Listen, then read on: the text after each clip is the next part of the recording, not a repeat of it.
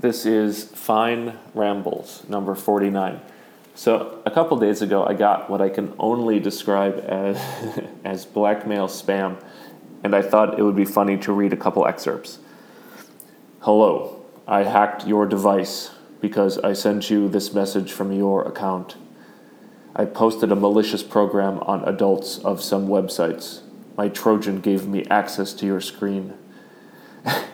Immediately after this, my program gathered all your contacts from Messenger, social networks, and also by email.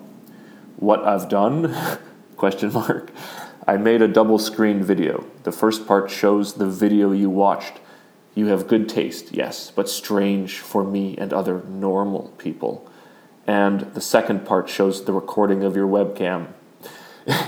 Okay, well, I think $710 is a fair price for our little secret. You will make a Bitcoin payment. You have 48 hours to pay. If I don't get Bitcoins, I definitely send your video to your any 14 contacts, including family members, colleagues. However, if I am paid, I will immediately destroy the video. This is a non-negotiable offer. Bye! Okay, so this is a poorly written, absurd attempt at blackmail. But, absurd as it is, it still initially gave me a shiver of fear. You know, I started to think about what I'd watched and what that little camera in my laptop that's always on had seen. Now, the reason this email is really funny, in my opinion, is that who fucking cares about sex? Nobody. No one wants to see me jerking it to some random porn video, and I don't think anyone would give two shits. But, how much more effective would this blackmail attempt have been if I'd been accused of writing a racist comment on Twitter a decade ago, or saying a sexist joke that was overheard and recorded by Alexa? Look, social media has encouraged and monetized outrage to the point where we're all living in a culture of fear and intimidation. I don't think that's a stretch to say. I don't think that's an exaggeration. The bar to ending up trending on Twitter is so low these days, I think most of us are afraid of saying or doing the wrong thing, because the attack dogs of social media are always salivating for their next victim. And this is the other side of it. At the same time, we seem to be voluntarily offering up all of our information to these new overlords. The Amazons, the Instagrams, the Googles. They read our emails. They listen to our conversations in our homes. They track our every movement. They know every single thing we buy. They know when we get pregnant. They know when we develop Alzheimer's. You take these two forces together, and the way I think about it is, in the future, everyone will be literally Hitler for 15 minutes. And privacy is dead. Let's just accept that.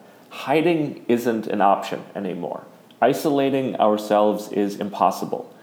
Cutting ourselves off and thinking that we're safe is laughable.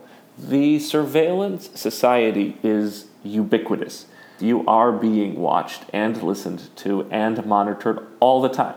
I'm not even on Twitter. I'm not on Twitter. I don't have a Snapchat. I don't have an Instagram account. I don't have a WhatsApp account. I don't own an Alexa. I don't have a Nest. But I have an iPhone. I use Google Maps. I have Gmail.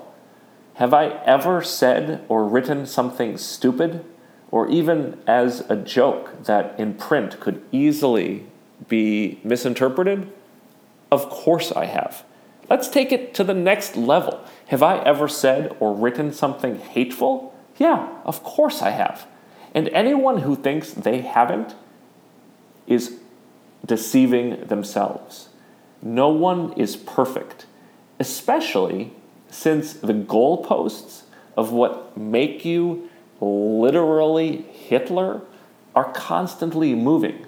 And If we demand perfection from others, and if we leap to destroy them when they fall short of what we think is perfection, well, that holier-than-thou hypocrisy and intolerance will lead to a society like Maoist China, like Stalinist Russia, where neighbor betrayed neighbor, where children informed on their parents. I mean, we already have Maoist struggle sessions, these ritual apologies that serve not to rehabilitate or redeem people. They exist just to humiliate and to shame and to destroy. I don't have any answers for any of this. I mean, we are struggling as a society to figure out what's going on. This new world, this new tech, this new outrage. But here's one idea. I've had a lot of conversations with my male friends, and I think this is more of a male problem.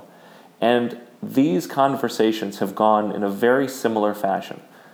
We talk about how unwilling we are to reveal ourselves, to share our emotions, our fears, our guilt, our shames, our failures. Maybe this is just a masculine thing, but maybe not. It's very difficult and painful to reveal, again, in the language of religion, our sins. So what's the result? We don't share. We don't discuss. And I think this needs to change. I think we need to get better at being open and honest. Because if we don't share the dark parts of ourselves, the technology will. That cat is out of the bag. Privacy is dead. Rather than denying that and trying futilely to hide, the healthier option may be to go the other direction. Be more transparent, especially with what we feel guilty about or that makes us feel ashamed.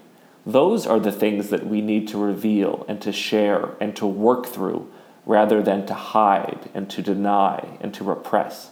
And when people share those secrets, when they reveal their shadow to us, instead of castigating them or attacking them, we need to work at being better at understanding, at being empathetic. We need to work not at attacking, but at forgiving. Not at destroying, but at redeeming. Because we all sin. We all have a dark part of us. We all do and say bad things. All of us. And we need to work through those things, which means that there needs to be a path to redemption. We have to develop and strengthen our capacity for forgiveness. All right. Soapbox. That's all I have for this week. I will catch you later.